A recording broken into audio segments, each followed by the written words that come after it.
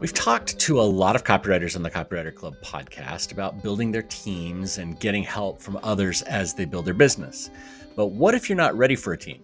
Or what if you've decided to keep your business as lean as possible, so no team?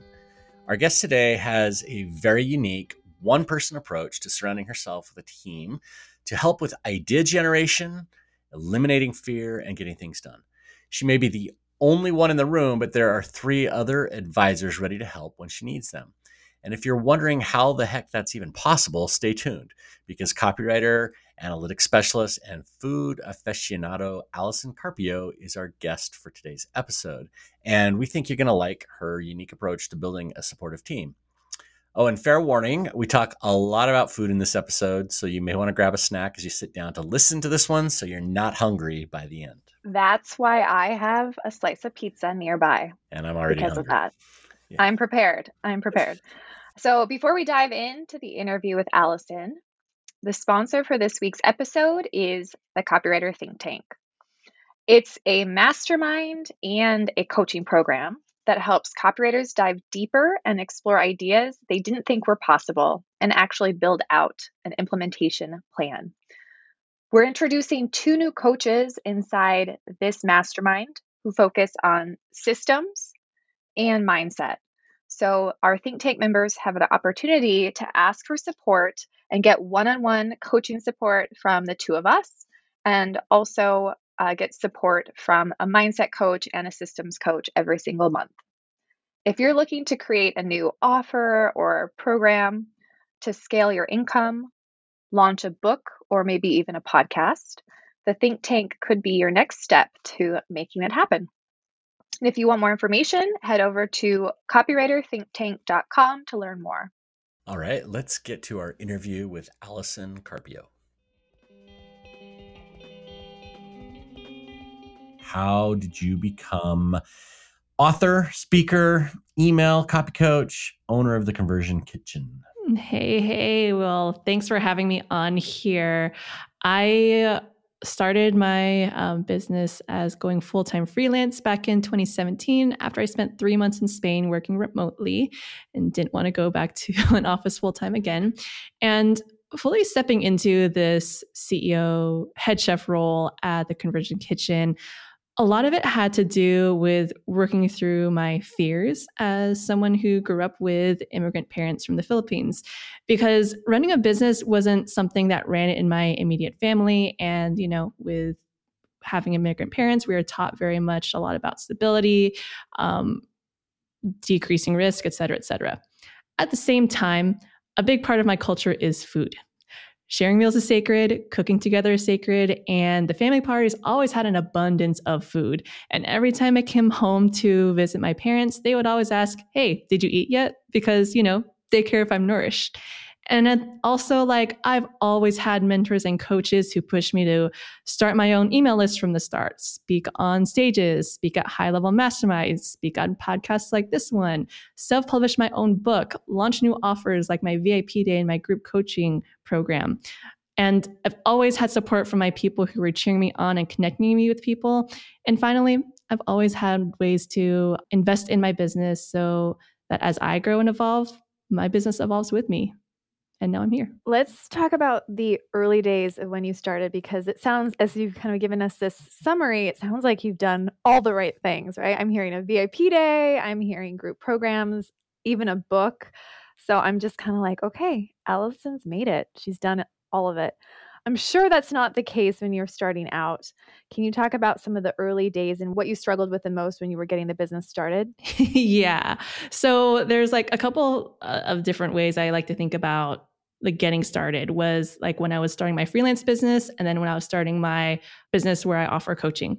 So the freelance business, I was working full-time at a tech company here in San Francisco, and I was doing that on the side. So I think the biggest struggle there was okay, I need to figure out how to replace this, good tech money income and quit that and still live here because, I didn't want to move. So really struggled with really stepping out there and, becoming an expert and teaching things and really owning whatever I was owning at the time, which I believe was just, general copywriting for health coaches. So that was a big part of it. And then as coaching, there's this other shift that you, Kira and Rob, likely have heard many, many times of like, okay, are people really going to pay me if I'm not doing the work for them?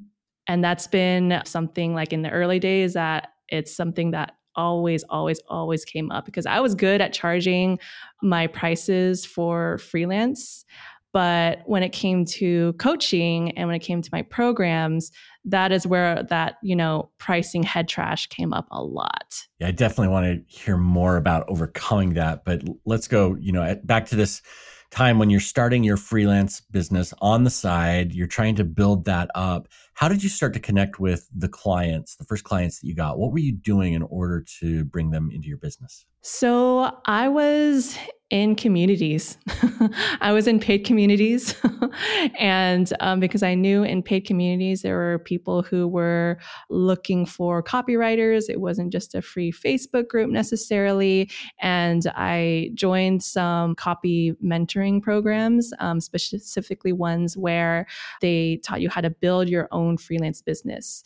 And there, having connections of people who would refer me and I would refer them, having those referral partners was key. Having someone who showed you how to, find clients and, being in places where clients were, all of that really, really helped me to, say goodbye to my tech job that was paying me good money and to become a full-time freelance. So can I ask even a little bit more? So obviously you had somebody who was helping, point the direction, and you don't have these pulled up in front of you. I'm sure you probably haven't even kept them, but what did those first pitches look like as you were reaching out to those clients?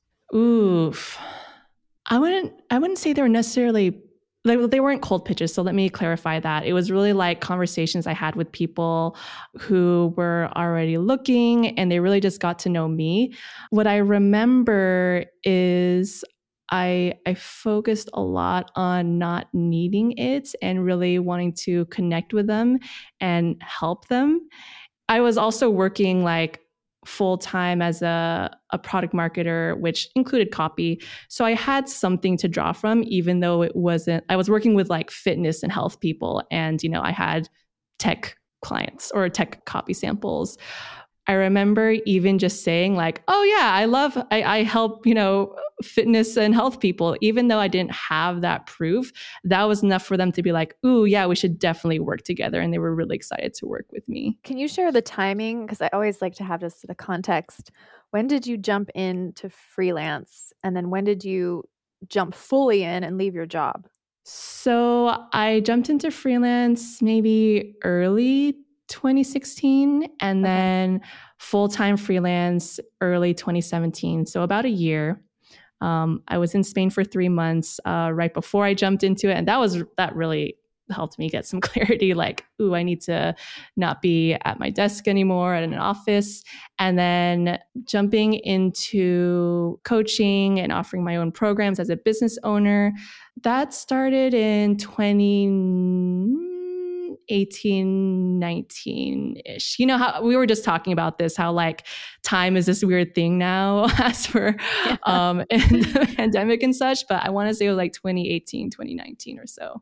Okay, that helps. And when you were moving to full-time and going full-time in your business, what helped you make that jump from, you said it was a well-paying job and make the jump fully into your business? I know it's different for everyone, but what did you need in place in order to leap? So many things.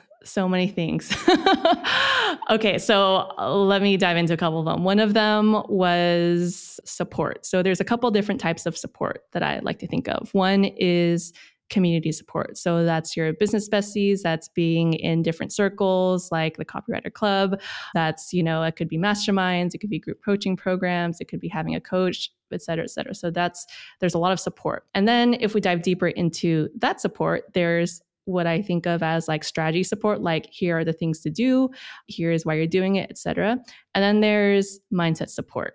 And I think like, as we all have our mindset trash, or head basura, as I like to say.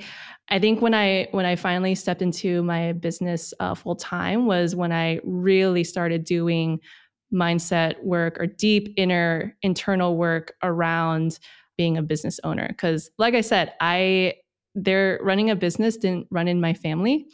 And there are a lot of things I don't tell my parents because they're they're immigrant parents and they're so worried about things that they don't need to be. So there was a lot of that I had to unpack and work through. So that's support. And then you think of team support, like who can help me do the things, given that I don't have a ton of time, given that my energy, I need to protect it. And really having some team members in place, like having an assistant or hiring a contractor to help me with Facebook ads, really investing in that team support. I think we're all really insanely helpful. And we hear it all the time. But, I think it was about finding people who were a good fit for me, who were bought into my vision, bought into what I'm doing, who understood the business and who really loved what they were doing. That really helped push me to do this. So you kind of glossed over the head trash piece a little bit. Like, you saw the thing that you needed to overcome and then magically overcame it. And I'm guessing that it probably wasn't that smooth. Talk to us a little bit about that. Like, how did you identify that there were things that were holding you back and then like step through overcoming that so that it wasn't a barrier anymore and that you could move past it and grow? And this is definitely, I think it's something all of us deal with at some point, especially as we start to grow our own businesses.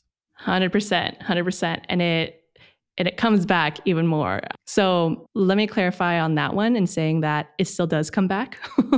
It will always come back. Yeah. I mean, we're dealing with it all the time too. Yeah. Oh, yes. So for me, it was a lot of so let me just name a lot of it. There was a lot of perfectionism that came up. There was a lot of fear of instability. So let me just talk about those two first. So let me address perfectionism. As copywriters, and for me as a copywriter, I'll speak for myself. As I kept speaking on more stages and speaking at these high-level masterminds, speaking on podcasts, becoming an author, even starting my own podcast with one of my best friends from high school, as I did these things, the pressure felt a lot bigger. That my emails had to be a certain way, especially because, I'm an email copy coach, that I had to sound a certain way, that, I really had to, whatever that looked like, it didn't matter. There was just this pressure. And a lot of the times I can track back to certain points in my business where that either led to inaction of me saying, F this, I'm tired, I'm done, I'm gonna not do anything. There were times where I actually needed to rest, and those are very different. And then there were times where I would overwork myself and just do things that maybe weren't really impactful for my business. So I think having that awareness was good, but also just having someone who can help me see that and also really express it and understand that it's normal really helped me to work through it. I am also a really big, I'm big on talking through things and talking out loud. So I haven't talked about this on a podcast yet. So you guys are really good at getting this out of me. But I have someone that I visualize and talk to who's this really wise 60-year-old version of myself who just knows everything's going to be okay. And then I have someone who's okay, whatever, we know things are going to be okay. And now that you want to do this, let's do the damn thing. And here are your different options of what we're going to do. And let's go and do it. And then I have someone who's the ideas person who anything she says out of her mouth is gold. She's this visionary chef. Everything she cooks is hella good. And I have those people on my team to really help me to work through a lot of this. And even before I came on this podcast, I had a conversation with my quote unquote team because, they're here supporting me. And I'm remembering all the people that want me to be showing up on these podcasts, who are supporting me and promoting myself, sharing my stories, et cetera, et cetera. I have so many questions. Okay, so let's start with the people, your team. When did you create them? How did you create them? Why those 3 particular people on your team? So I want to give credit to my mindset coach. She's amazing. She helped me with all of this. I don't understand the exact science of it because I'm not a mindset coach necessarily, but I will say I think we chose this team, and the setting in which we have this team is like I'm owning a restaurant. So I've talked about how my brand is called the Conversion Kitchen, and that's because I'm all about food. My people are all about food, and I think of email like this habit of cooking. So if I'm going to make something, it better be damn good. So I imagine I'm in the kitchen. I'm not writing an email, I'm cooking. So I imagine I have this restaurant and we have the visionary chef who's just anything she says is gold. And she's the ideas person. So when I need to do an ideas brainstorm, I pull in the visionary chef. When I need to take action and figure out and prioritize, I have that other sort of like a consultant person saying, okay, we can do that. Here are your options. Now let's do the damn thing. And then I have the really wise person who's done it all before. And she's like, whatever you choose is going to be fine.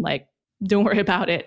And she's there whenever the fear kicks in. So that's why those different roles are really important. And then anytime there's if I'm afraid of saying something on a podcast or putting something on IG or, hosting a live training, I have a bouncer that I imagine who's keeping out all of these trolling customers who are outside. So those are separate from me. Those are just the people outside the restaurant who are demanding these things that they don't need to be. They're the 1-star Yelp reviewers who are anything you do, it won't matter. They're not your people. They're just not going to be happy about it, but the bouncer will take care of them. So I like this idea for a ton of reasons. It reminds me of Edward de Bono's hats idea where, to be creative, you've got to put on different colors and it gets you into a different mode of thinking and kind of combines that with a personal board of directors or whatever. But do you do something to call up each of these characters, or is it just okay, I'm now looking at my 6-year-old version of myself? Or do you do something to put yourself into the frame of mind in order to step through talking to these other versions of you? Oh, yes. So I have my kitchen table and it's in my kitchen. I live in San Francisco and, we don't have dining rooms and kitchens. They're the same thing. So it's a pretty big table and there are 3 seats there and I arrange them in a very specific way. And each time, each woman sits at the same seat. And I stand at the head of the table and I'm talking to them this is we're in the kitchen. This is our business. I'm having a meeting with all of you.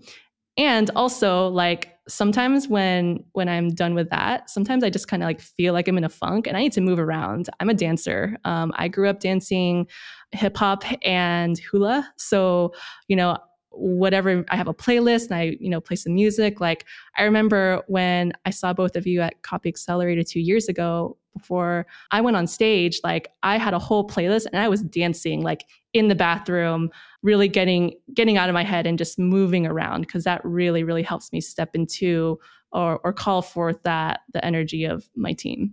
How long are the meetings typically with this team? Depends. Sometimes it's 10 seconds.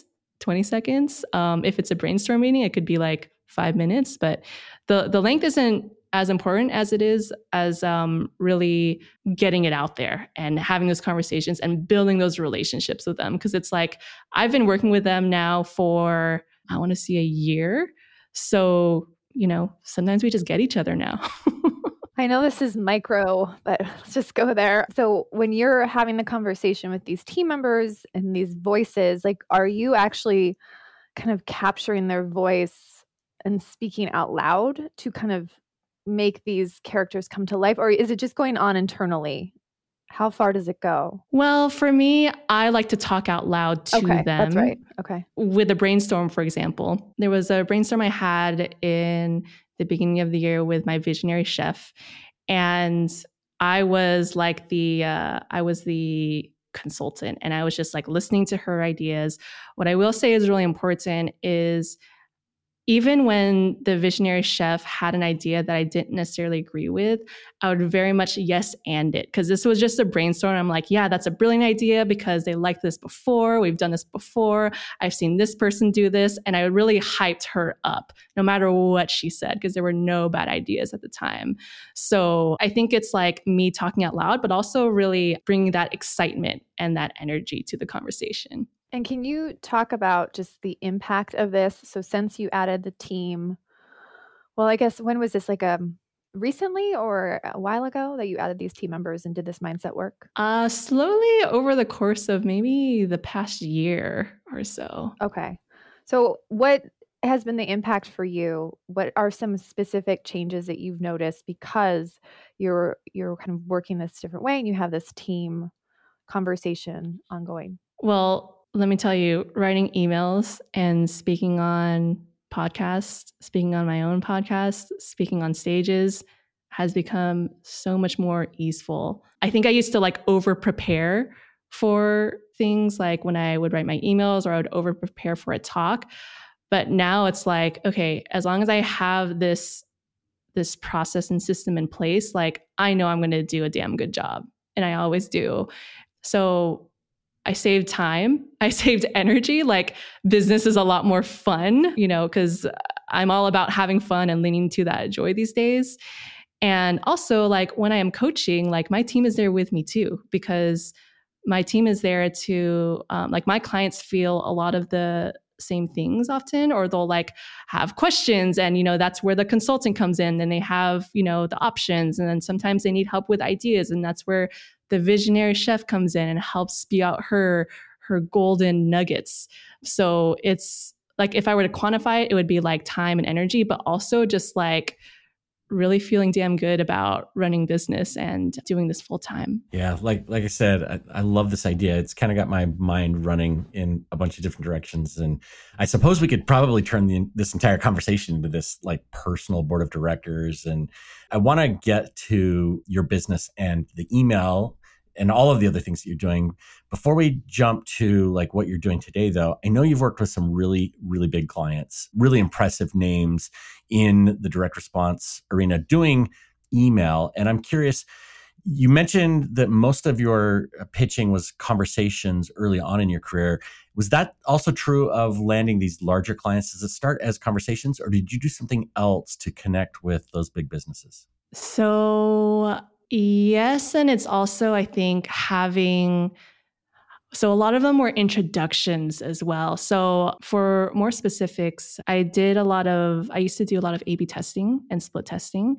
I had a background doing that back when I was working at Kissmetrics. And that was something with split testing in the direct response world. There's not many people who understand CRO and split testing who are also understand direct response. So I remember my mentor at the time was like, that's huge. That's a big deal. Like there's something here. And I think he introduced me to someone, and then we got to talking, and then I worked with them. And then that client put me in he put me in rooms, but I also was like, hey, I'm going to give a talk on this because, I like giving talks. And then me going on stage and presenting about this topic put me in front of a lot of other different people in the room. And then I had a lot of conversations there as well. So I think it was a lot of joining these masterminds, having something that was quite unique and that I enjoyed doing at the time. And that also, having introductions and really speaking on it and really positioning myself as a leader in that space and someone who has done it and really showing that too.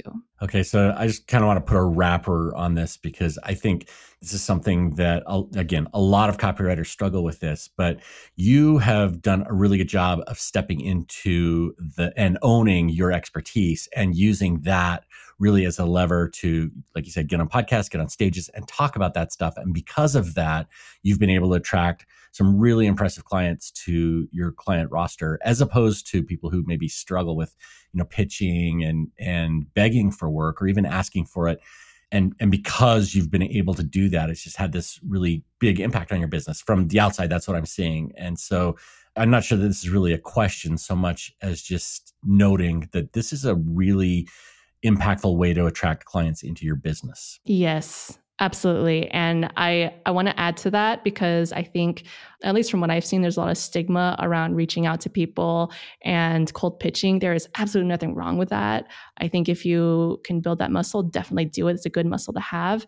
And also attracting people into your world, highly, highly impactful. Now, you don't necessarily have to have a super unique thing like I did, like A/B testing for direct response businesses. You don't have to do that, but it's really like the way that you approach it. Like, for example, I'm specializing in copy, or email copy. So emails was something that I, always kind of offered, but wasn't really like, okay, I'm going big on this. I'm going to be one of those email people. And there's tons and tons of people who specialize in email and offer email offers in their business.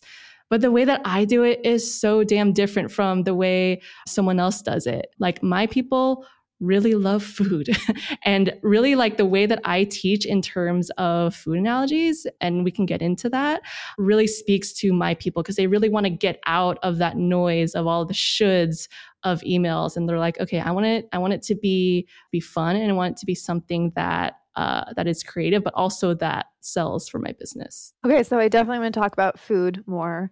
But before that, because we've been talking so much about building your authority and showing up in such a visible way, it sounds like you've tried just about everything, right? You have the book, you speak on stage, you have your own podcast, you've guested on other podcasts, you run workshops.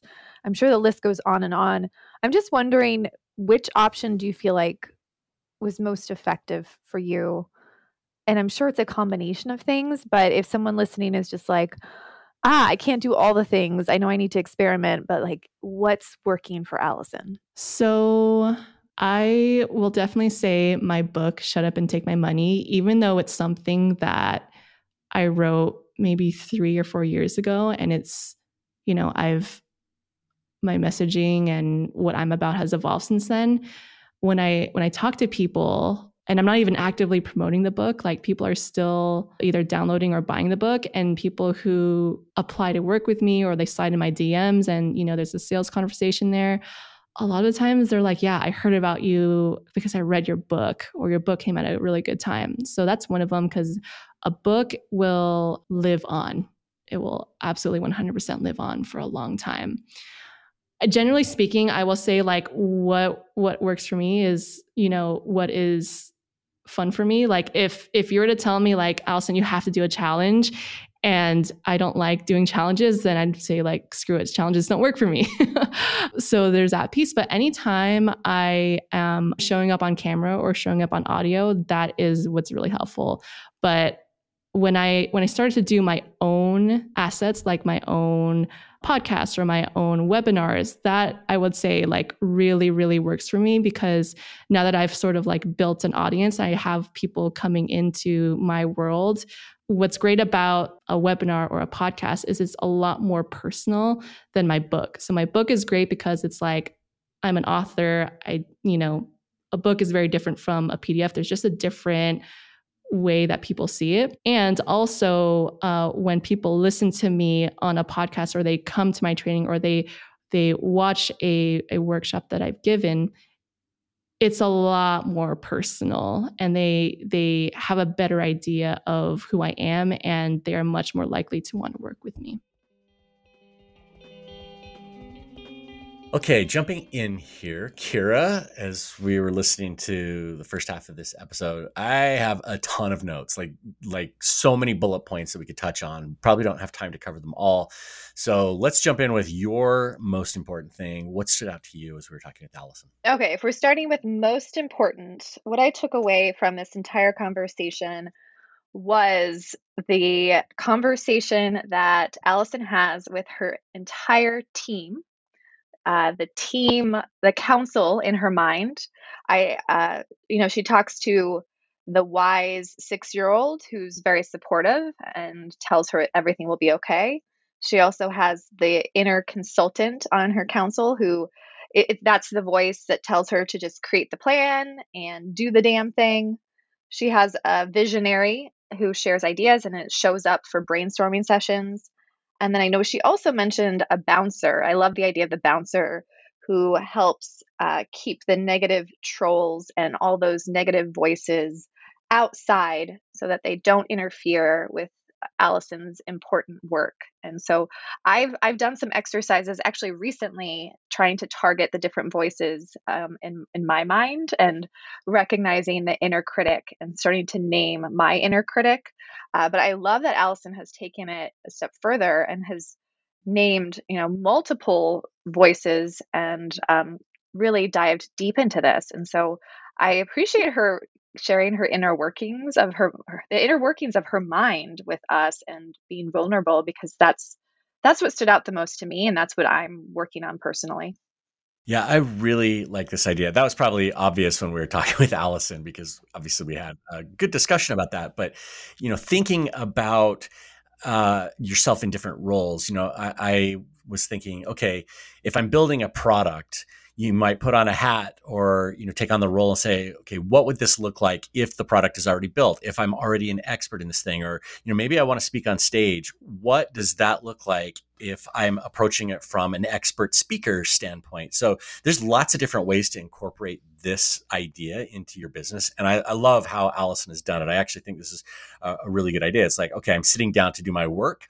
I'm scrolling through Instagram or whatever. I need to get to work. It's time for that 6-year-old to poke me in the butt and say, okay, what are you running away from? Get on it, right? Or shifting and saying, okay, where are my ideas coming from? And putting on that hat or that, role, whatever that looks like. I think there's a lot of power in this idea. It kind of relates to the alter ego effect, the book and the training about those kinds of things. But again, it's just a really powerful idea, I think, that can help us step out of the situation that we're in if we're stuck, or if we're, without ideas, if we need to, take a different path forward, and help us see it from different angles. Yeah, and Allison actually has conversations at her kitchen table and works through different ideas with her inner counsel and even has disagreements. And so I enjoyed that visual of Allison and kind of picturing her doing this. And again, just that it's working for her and the fact that it has helped her in her business and her life. It just makes you want to tap into this rather than, I think it's really easy to just kind of roll your eyes when we start to talk about all these different personalities and voices in your mind. But for me, it's the work that I want to do, because that mindset work is really important. Rob, what else stood out to you? Yeah. So following along with the team thing, I think Allison followed that right up, talking about this combination of skills that she has. She connects analytics with copywriting and, talked about how that's something that's unique about her. And this is something that we focus a lot on in the accelerator and talk about in our other programs as well. But finding that unique combination of skills, that skill stack that's unique to you. And we all bring different experiences, different talents, different skills, different niches, all of this stuff that adds up to make you different so that you stand out and then appeal to the right audience. And so I know we've talked about this before on the podcast, but every time I hear it, I'm like, this is just such an important thing to do in our business as we're building our authority, as we're trying to show up for our audience, that I think oftentimes we overlook it. We think, oh, well, I'll just focus on this one thing, or I'll just lean into copywriting. And it's copywriting, but it's copywriting in your niche with the other skills and the combinations that really make you stand out. And then once you have that, the authority building, whether it's a book, whether it's showing up on video or audio, like what Allison has been doing, that becomes a lot easier, because now you have the things that you want to talk about, the things that connect with your audience. And so that all folds together in a really nice way. Yeah. And it allows you to really stand out, especially when you start to pull in your interests and your hobbies. And for Allison, it's talking about food, which came up a lot throughout this interview and is such a big part of her life, and how she talks about emails and about copywriting and about business. And so I love that she went even deeper into her niche by adding these food analogies and just, it gives her confidence. So I like that she said, when she was talking about her emails, she said, the way that I do it is so damn different from the way someone else does it. And there was just so much confidence in that statement. And that's, I think, the goal for most of us, whether we're writing emails or something else, is to feel so strong about what we do and how it's different and better than everyone else. And you get it through doing what you just shared, Rob, through niching down, through focusing on your positioning and what you're doing differently, and then bringing in those elements of you and your personality and your life that are fun and add that bit of you that no one else has. And again, for her, it's talking about food and just geeking out on food. And it's so fun. Yep. There's so many ways to do it, and we can all do it differently. Another thing that really stood out to me was, I think this was in answer to a question that you asked, but when Allison started talking about support, she actually mentioned a whole bunch of different places where we get support. And I hadn't really put them all together the way that she did, but she talked about community support and strategy support and mindset support, and then team support and family support. And there's so many places where we go to get support. And maybe everybody doesn't have all of these things, but we can line these things up. And when they're in place, we're just in so much better position to succeed. So, if somebody's listening to this and they think, well, I don't have that community support. Well, join our community or find a community where your people are, or I don't have that strategy support. Talk to other copywriters, find peers who can help you with that, find mentors and coaches. That's part of the reason that we've built some of the programs that we've built, is to offer those kinds of things. If you need mindset support or team support or family support, reach out to those people that can give you that, because it's just good to have somebody that's always got your back. Yeah, I like the way that she broke that down too, and thinking about the different categories. And yeah, I feel like this is a great place for a shameless plug, but this is what we try to do. And I think we do it well in the Think Tank Mastermind, where we've brought in the community support with fellow writers and the strategic support that we provide, along with mindset support from our new coach, Linda Perry. And so there are places you can go where those different levels of support are actually under one roof. But I think having this level of awareness, just to know, hey, right now in this quarter, I'm focused. I really need help with my mindset, and maybe going really deep into mindset. And maybe you don't need to focus on the other elements, and you just can work with a coach and really work on your mind. So I like the way that she broke it down. The only other support I would probably add is just health support. So for me, just thinking through what resources, support I can find to focus on my own health and well-being that is outside of the other categories of support. Yeah, I agree. And it's not just physical health, mental health. There's, spiritual health. There's a lot of ways to approach that. Right. But yeah, the body that you're in is the body that you work from, and that, you use to be a copywriter. And so you've got to take care of that body so that it can support you in all of the other things that you want to do. So I think that's a really good addition. Yeah, it's easy. It's so easy to disassociate from our bodies. I'm going to say our bodies because I'm not going to make this personal, but especially as writers, we're in our minds so much and we're in the emotion so much. So it is easy to just disconnect from our bodies, but you're right. Our body is the vehicle. So we need to keep that running too. Thanks for the reminder, Rob. Well, I think it becomes really clear too, when we deal with things like burnout, which sometimes, not always, but sometimes comes because we're not taking care of ourselves. We're not getting the exercise. We're not eating right. We're not taking time off or time away. And so I know Allison wasn't really talking about that. This we're adding this, but it's so critical that we take care of that part of us so that we can show up for the rest of everything we need to do. And she did mention it. She mentioned that she dances, and for her, that's what she does before she speaks on stage, or if she just kind of wants to prepare for something. And so she actually did mention that is part of how she prepares and does her best work, by dancing and moving the body. So my takeaway from this is, I am a copywriter. I use my mind and my emotions to do my best work, but I also have a body and I need to take care of my body too. That's right. So that's my takeaway from this entire conversation. I have a body. I like it.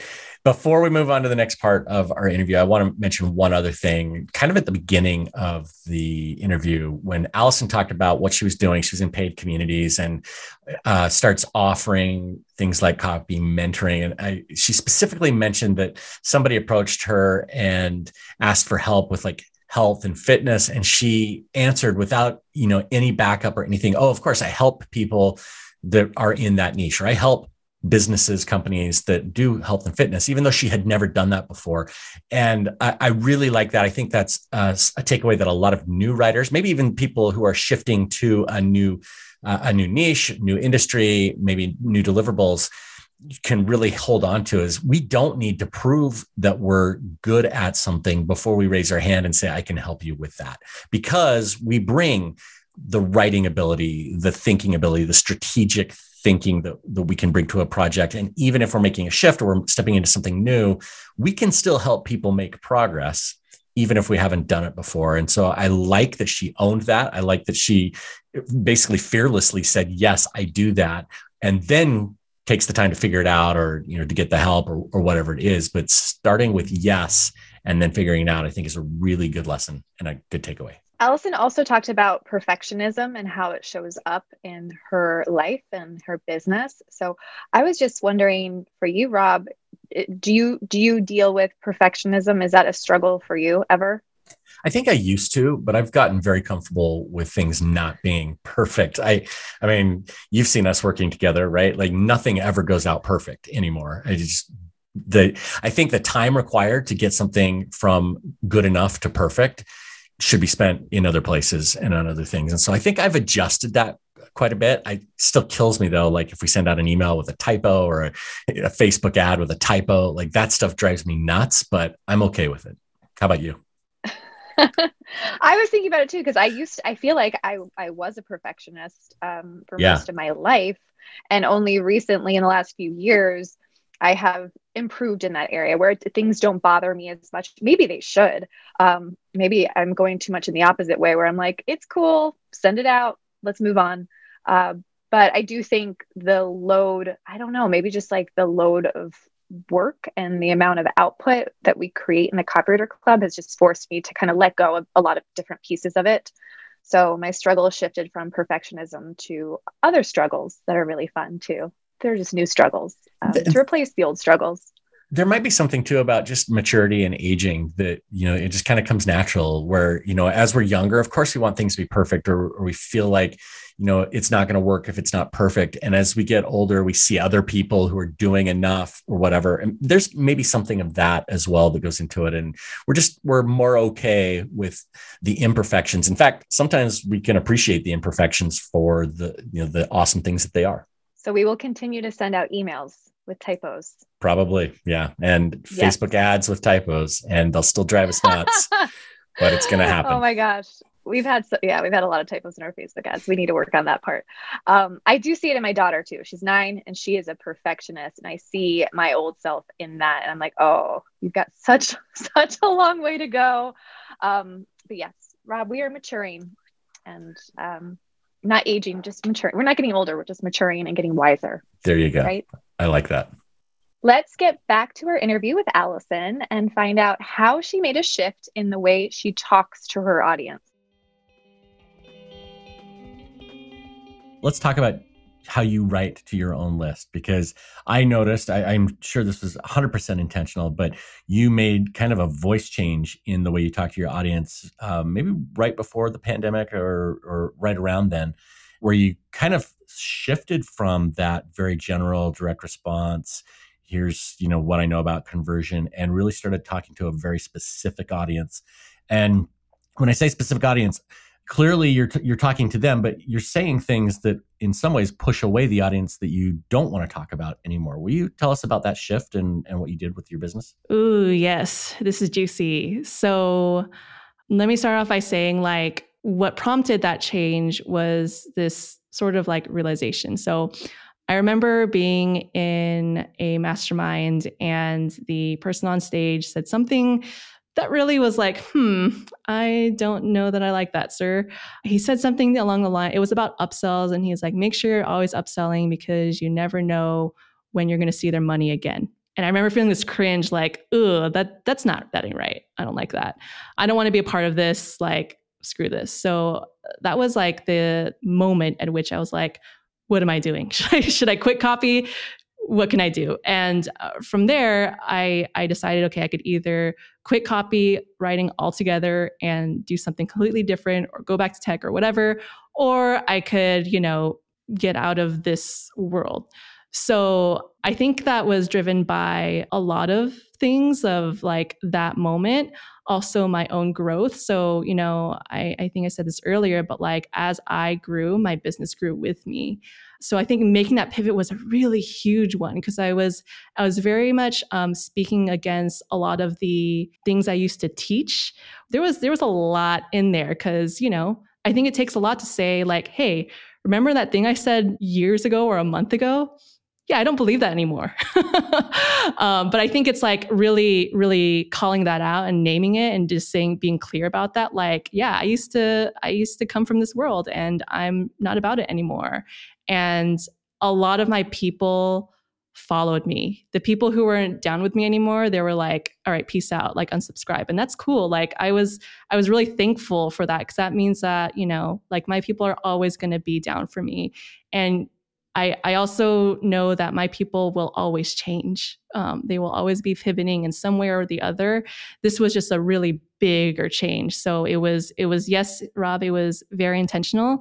And it's something that made me feel really damn aligned with my business, because I don't think I could have gone full time in my business without that shift. If I were to double down on direct response and split testing, I don't think I could have really been full time. It would always just be this like thing that I kind of did because I knew there was opportunity and I didn't enjoy it. And to be clear, you weren't necessarily saying there's something wrong with upsells. It was the money grab, the not having the customer as the priority in marketing. And I think that's the shift that you've been making in everything that you've been writing. It's not anti-marketing, it's anti-taking advantage, that kind of a thing. And also it's like, I think a lot of times in marketing and copywriting, we are taught to either do something strategic or write copy from this place of fear that they're never going to buy from us, or they're going to hate us, or they're going to unsubscribe or whatever. And that's when we start to do things that are like really, misaligned, sleazy. One of my clients calls it a bugaboo. She's like, I don't want to be a bugaboo. So I think there's like the fear-based thing, or like there's a state of doing something when you're fear-based. And then there's a place where you're like, I believe in this shit. Like I believe in my offers. I believe in my brand. I believe in my mission, whatever that is, there's that belief there. And sometimes the action might look the same. Sometimes your copy might sound a little bit the same, but not quite. But when I am in that state, that's when I can cook up that really good, hella delicious copy. Maybe you can just share a specific example of the new messaging, because for anyone listening who's not familiar or maybe not on your list and following, they're like, well, what's the shift? I get that you grew personally and that impacted your business. I know I'm putting you on the spot, Allison, but is there any example you could share, that a real example, maybe an email that you sent out that captures the new business, the new direction? Yep. So now like the way I look at it, email is very much this. Overall, I think it has to be fun. And the way I do that is I teach a lot in food analogies. So for an example, one of the things that my clients all kind of deal with is selling an email, whether they're already doing it or they're not doing it at all, or they kind of do it and they're just like, ugh, I hate it. There's some trash in there about selling an email. But the way I like to think about selling an email is like you're at a dinner, you've already eaten the entrees, the server comes and clears your plates, and they clean up and wipe off the table. And then they come back and then they place the dessert menu on the table. So for the people who are hungry and ready for a dessert, they don't have to ask for it. They're just going to peruse the dessert menu and say, I would like the creme brulee, please. Then there are the people who are like, maybe I might have dessert. I was kind of curious about it, but they'll look at the menu and say, I would also like the creme brulee. And then there are people who are not hungry for dessert at all and they're really full, they really went all in on their entrees and appetizers, and they'll say, no, thank you, I would like the check, please. So selling an email is very much the same as placing the dessert menu on the table at the end of the meal. You're doing it as a service for them, for the people who want dessert and for ready for it. They don't have to ask for it because it's already there. And that's all they're doing is, placing the dessert menu on the end of the table. So a lot of my messaging points are all around food, and it's all about email and selling and really getting out of the shoulds of email. So another really common point is I should be selling all the time. I should be emailing more and more and more every day, et cetera, et cetera. And my messaging is really all around going against and debunking a lot of these conventional wisdom and conventional knowledge and putting it into a way that is a lot more food-based and fun and all about cooking. Okay, yeah, that definitely helps. So a question just kind of around this shift for you, for anyone listening who, is growing personally. Like we're all into personal development here. So that's most of us, but as we grow, how can we shift our business so that our business grows with us? Do you have any tips? We could break it down into like a tip or two to help us do that. It seems like you did it organically, but it can be challenging for many to make those shifts so the new business fits and we don't outgrow it. Yeah, that's a great question. So I would say I talked about this earlier, like ask yourself when you are doing something or when you want to make a shift and when you want to grow your business, ask yourself, when are you doing this out of fear and when you're doing this out of belief? And sometimes it's a little bit of both. I think that's like my biggest tip, but I've said this over and over and over, but like have that support because you cannot do this alone. I think the idea of this self-made whatever is a complete myth. Like we don't do things by ourselves. Like we have our peers, we have our mentors, we have our coaches, we have, our families, we have our friends, whatever. Make sure that you are doing that. And also like find out who your people are and know that there are tons and tons and tons of people. I still struggle with scarcity because, hello, my parents are immigrants and that was like a big thing.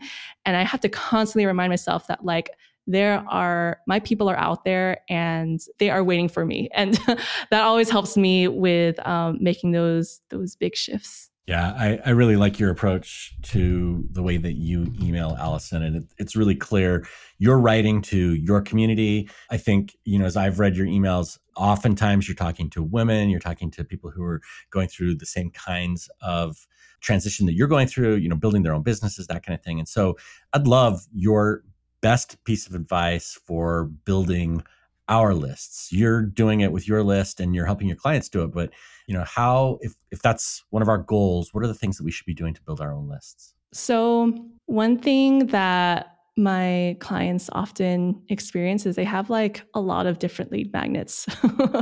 They have like one of them in particular had, she's a health habits coach and she had like this training and also this workbook and multiple trainings, et cetera, et cetera.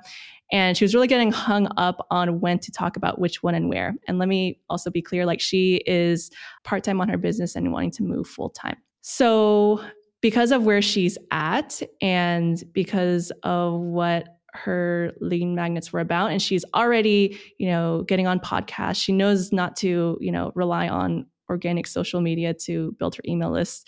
Because of where she's at right now, and because, we were just like working on sharpening her messaging, it really made the most sense to what I call bento boxing your lead magnets. She had like 3 of them, and then all we had to do was combine like the training and the workbook and really bento box them, because that made it so much easier for her to talk about them. It was a lot clearer. So that was one of the things. And then the other things is like, you may have heard this before, but I think it's worth repeating over and over and over and over. Find the people where your people are. And also, like, as I'm going to speak to the copywriters right now, find the people who complement you. So for example, for my VIP days, I have a VIP day for a quiz funnel, and I have a VIP day for what I call a Be Our Guest welcome sequence. So that's for new subscribers. When I think about collaboration opportunities, like whether it's a webinar swap, an email swap, which builds your list, and even referral opportunities, which, bring me referrals. I think about the launch strategists, because the launch strategist needs someone who, like for the quiz funnel, it's a very complementary, pairing. It's a good pairing. I think about the email automation people who focus only on email automation, and then they need someone to help with building the email list and the creative side of it, which is like the copy side. I think about the like email strategy people, because they're like, okay, I have this email strategy for my clients, and I'm not a copywriter. I don't know how to do that. So I'll refer them to Allison. I think about systems people. So one thing that I did recently, or like a year ago, I did a webinar swap with one of my friends and also my clients. And she's an Airtable fanatic. Like, it's amazing how much you could do with Airtable. I had no idea, but she's all about systems and, building systems for your business so that you don't have to be overworking all the time and you could enjoy your business. So we did a webinar swap where we hosted webinars for our other people. And I got a lot of opt-ins from that, and I got a couple clients from that. And it's because like our audiences overlap. So I would say like find out where the audience overlap is, because I think when people say find where your people hang out, they think of like, oh, what Facebook groups and what communities can I be a part of? And also, who are the people who are good pairings for your business? Yeah, I think that's such a great idea and great way to approach it. As you're talking about your VIP days and talking about the clients you're working with, I'm just wondering how it all fits into your business today. And can you just talk through kind of the structure? You've mentioned different offers, but where are you spending the majority of your time in the business today? And what type of support do you have in the business? In addition to the team members we've talked about, are there other team members? What does that look like? Like actual team members I pay? I wasn't going to say that. Yes. So I have 2 VIP days. They're both around lead generation. So I have the quiz funnel VIP day. I have the welcome sequence VIP day, and I have some others that I'm thinking of. And honestly, there are some that are back pocket VIP days I haven't talked about. So for example, people in direct response are still coming to me, even though I don't work with them anymore, even though I'm not speaking on those stages anymore. And I'll have what's called like a back pocket offer of like a VIP day where I help them brainstorm their CRO roadmap. I don't do any of the work for them. I am just helping their team brainstorm that out, or even like training up their CRO person. That's what I'm willing to do for them. So I don't talk about those, but I talk about the 2 VIP days, the quiz funnel and the welcome sequence VIP day. And then I have my group program called Hello Delicious Emails, because that one has a lot more support. So that's for the people who want more constant support, and they don't want just like one day of help. They want like my constant help and like building out the entire email conversion system. So that's, collecting emails, connecting with them, and then converting them into clients. So that one is a lot more all-encompassing, and it's a lot more comprehensive. And yeah, I say a lot of this because I think there's this idea that the only way to go full-time on your business is have only one offer, and that's completely one way to do it. I kind of like having a mix of that. That's, how my restaurant is. I'm not just a one omakase menu type of person. Like, I have different options here. Yeah, I like that. Allison, you mentioned your Be Our Guest email sequence or welcome sequence. I'm curious what makes that different from the typical crappy welcome sequence that we all have. Maybe not all of this. Yeah, I was going to say it doesn't have to. It's probably not crappy. It's probably fine. Okay, so the way I think of welcome sequences, like not having a welcome sequence at all, is like someone comes to dinner with you for the first time. Because email to me is like this private one-on-one dinner. It's just you and that other person. You can't see anyone else who's there. It's just you and that person in this room. And not having a welcome sequence is like your customer comes in, they sit down with you, and no one's here. There's no menus. they're like, is this place even open? They, no one's talking. There's no conversation going on, and they're hungry, but they're like, okay, is this place open? Maybe I'm going to leave. Be Our Guest welcome sequence. If you've ever watched Beauty and the Beast and you remember when Belle was invited to dinner by Lumiere, Cogsworth, and Mrs. Potts, at first she wasn't hungry, but she's like, okay, like I'll eat with this, clock and teapot and this candle. They seem cool. Like the Beast was like, you will join me for dinner. That's not a request. And she's like, screw that. I'm going to starve. But when they came to her, she was like, yeah, I'll do it. And when she walked into the room, there was all of this French cuisine, like the flambé and the creme brulee and all of that. And they were all dancing around, and she really felt at home. So the way I approach the Be Our Guest welcome sequence is like, imagine that someone is coming to dinner with you for the very first time. And what would that experience look like for them? What would that conversation look like with them? How would you build that relationship with them? Yeah, I do. What's even worse is what I do, where I advertise that I'm going to give you a virtual hug when you get into my list, and then you come into my restaurant looking for the hug, and then I give you nothing. You're just waiting. You're waiting for the warmth of the hug, and there's nothing. But I love many of us waiting for that hug. I know Rob is still waiting for that hug, and it never came. But I love the food analogy, and again, how you talk about it. It just resonates. And because we're talking about offers, can we we can't pass up a chance to talk about VIP days. Like we've talked about VIP days a lot on the podcast, but I still want to ask you, what makes your VIP day possibly different from what other people are doing? Just so I always love to compare VIP days to see what's working and not working. Yeah. So what I love about VIP days, it's great because it's for the people who are like, I really want to get this done like today.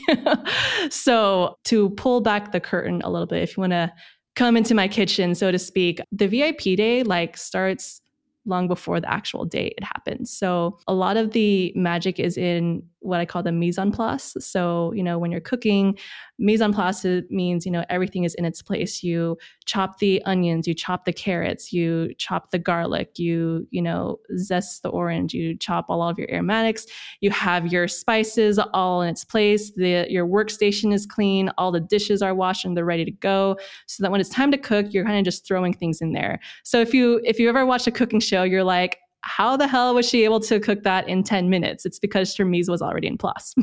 So a lot of the mise en place happens before then. So I have a specific mise en place like exercises that I go through with people before they show up to the VIP day.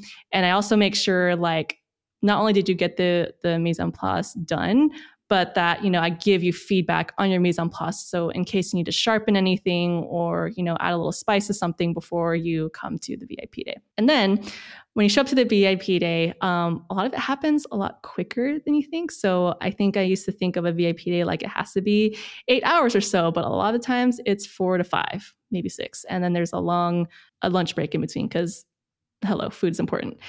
And then after that, there's extra accountability because, I will have your copy due to me by, I think it depends, but like roughly 1 week after your VIP day. And then I'll give you feedback. I will celebrate the heck out of you. I will, sometimes I film a Loom video dance, sometimes I don't, but I will celebrate you regardless for getting it done. But also like within that period, you get unlimited amounts of feedback. Feedback and revisions. So it's not like, hey, you need to have 2 revisions ahead of time, but you can ask me any questions on Voxer. I can film you Loom videos, you can put comments and everything, but either way, you're going to have a lot of that support for 2 weeks after your VIP day. And then you have that endpoint of like, it needs to be done by this day. And it's important to me that you get it done. So that's why a lot of those accountability is in there. But really what my clients appreciate is that there's a container in there and that also like as they are writing their copy, there are email recipes. And my recipes are very much like they pull a lot of the the magic out of you. They're not these fill in the blank, templates necessarily. And then there's also examples and inspo for them to pull from. Allison, when we started talking, you mentioned obviously nourishment is important to you. You've built your brand around the idea of the kitchen and food. I'm curious how you nourish your mind these days. I know we've seen you at events and you've had coaches in the past. As you've changed your business a little bit, though, how has that changed and where do you go for inspiration? I've been getting more into, I've always done this, but one thing that's like relatively new is like I take a lot of Epsom salt baths because that really helps because I move a lot. Like I dance, I do strength training. So a lot of movement and, really getting out of my head is the big thing. But then like those salt baths, that really helps me with relaxing. And like, I think even at, conferences and stuff like that, what's great about a lot of the hotel rooms is that they have a big tub. Like I have a city tub, like luckily I'm not tall by any means. So, I could fit in it, but like hotel tubs, amazing. And Epsom salt, there's a lot of science that goes behind it and I won't get into it, but that's really helped with the nourishing part of it. And then, of course, like after a big talk that I do, so whenever I have webinars, for example, or like during a sales event, I will always have, I will have a snack plate and I will plan my meals ahead of time. Like I remember after the most recent live training I did, I already had food delivered. I already made those decisions. They were nourishing meals. They were well balanced and they were already at my doorstep right after I gave that talk. So that I didn't have to make those decisions and my body was real happy about it. Yeah, I upgraded my bathtub in the last year because it was just not going to work. And I'm a bathtub person as well. And so had to upgrade. I know, Rob, you're not a bathtub person. Definitely not a bath person. We have talked about this many times. And so, Allison, as we wrap up, again, like it's just so many things you're doing are so impressive, down to just even nourishing your body after a workshop. Like it just makes so much sense. I guess I'm just curious what you struggle with today. You've worked through so many of your own struggles and you've overcome them. And I know it's ongoing work, but what is a new challenge today as your business has grown that you're facing that you didn't have a couple of years ago? So I think it's like different levels of visibility. So I've talked about how I co-hosted a podcast before, and now I'm going to be launching my own one pretty soon. So I think like that's going to bring up a lot of the same old stuff and I'm going to have to work through that.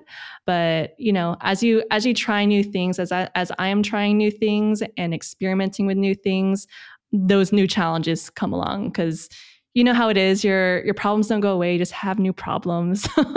So I imagine like if I'm anticipating a new problem that's going to happen, it's really of becoming podcast host now, in addition to author and speaker, et cetera, et cetera. Yeah, you might have just taken away my last question, which was going to be, what's next for you? Maybe it's the podcast.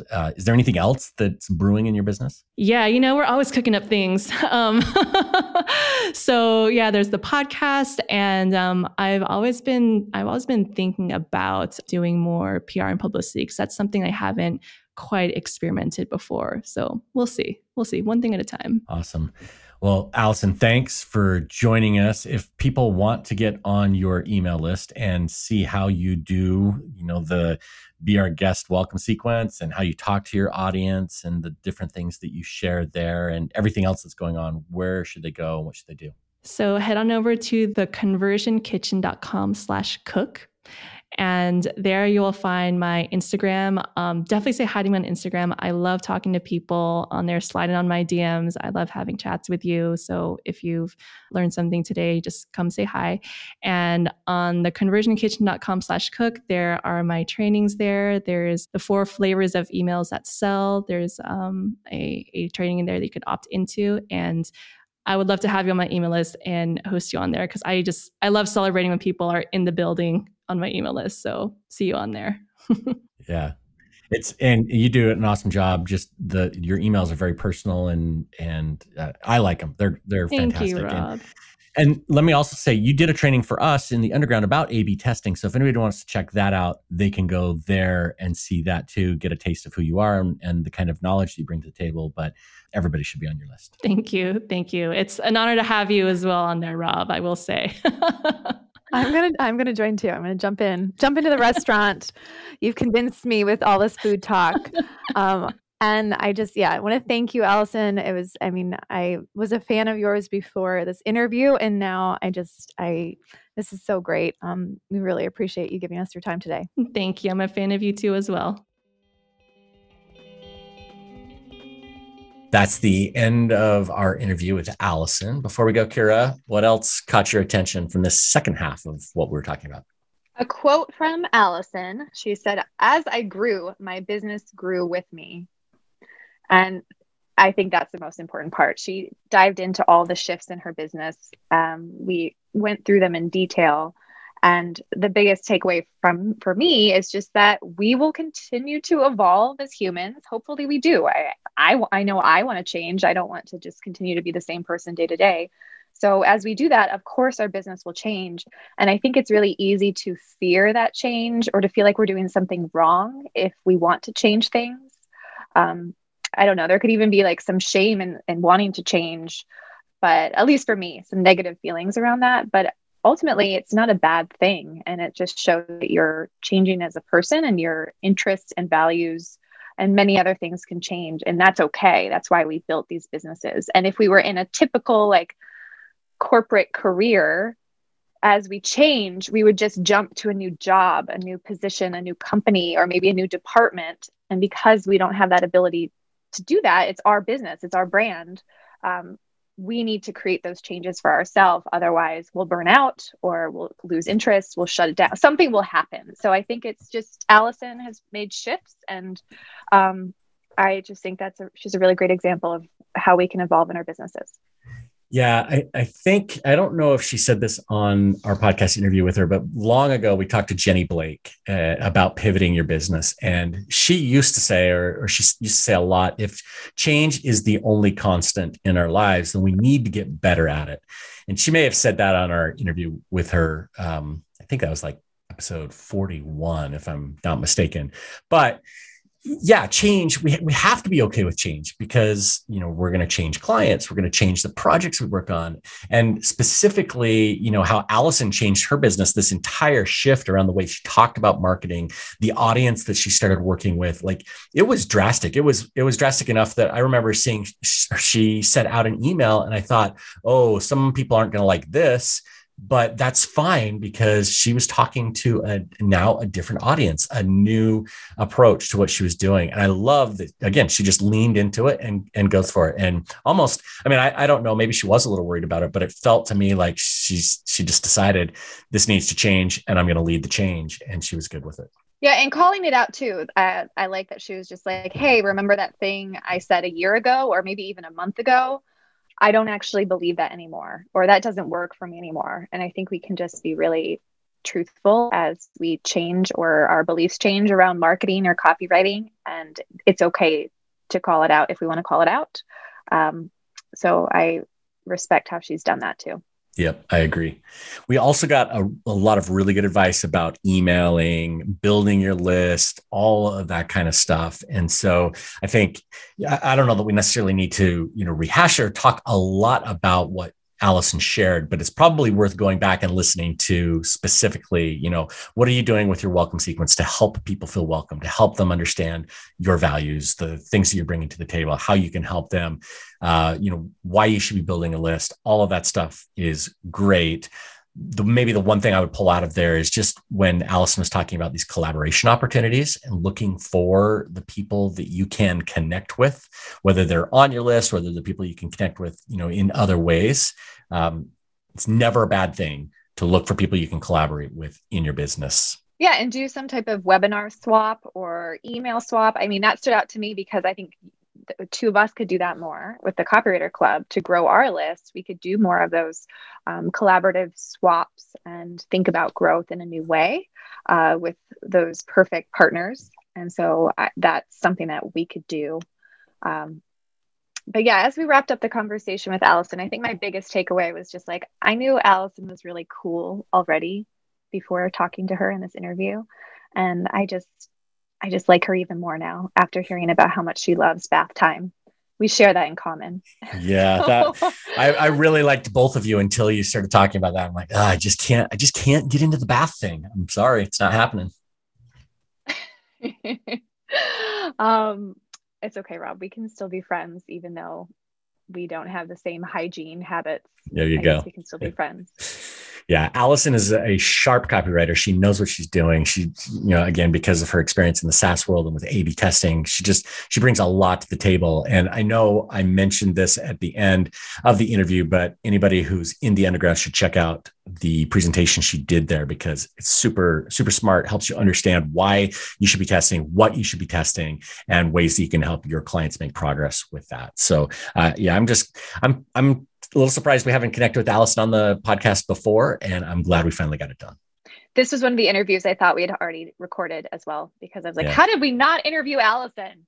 How did this not happen yet? So I'm glad we finally did it. Yeah.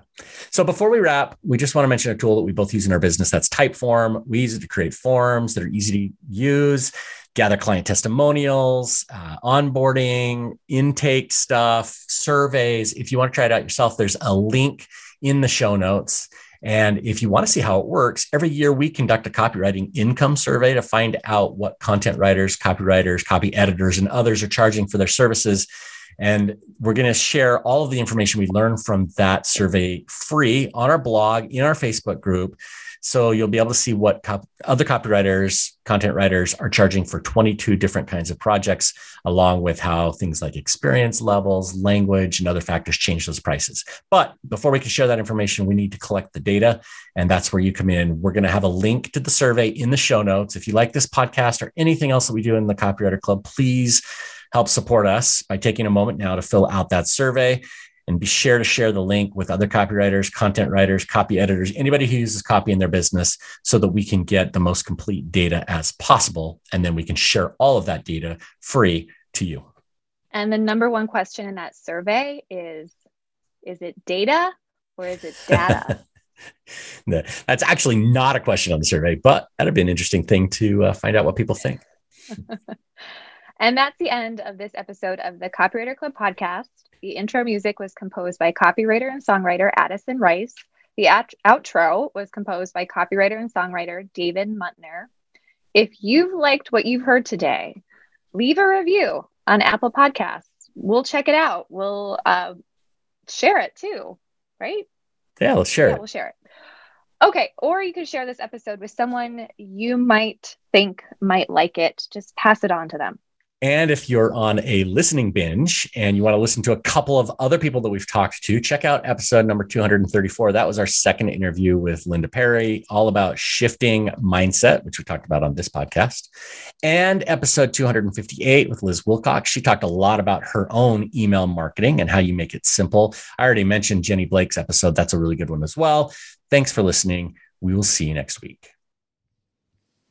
Copywriters coming together to help the world write better copy and make more money.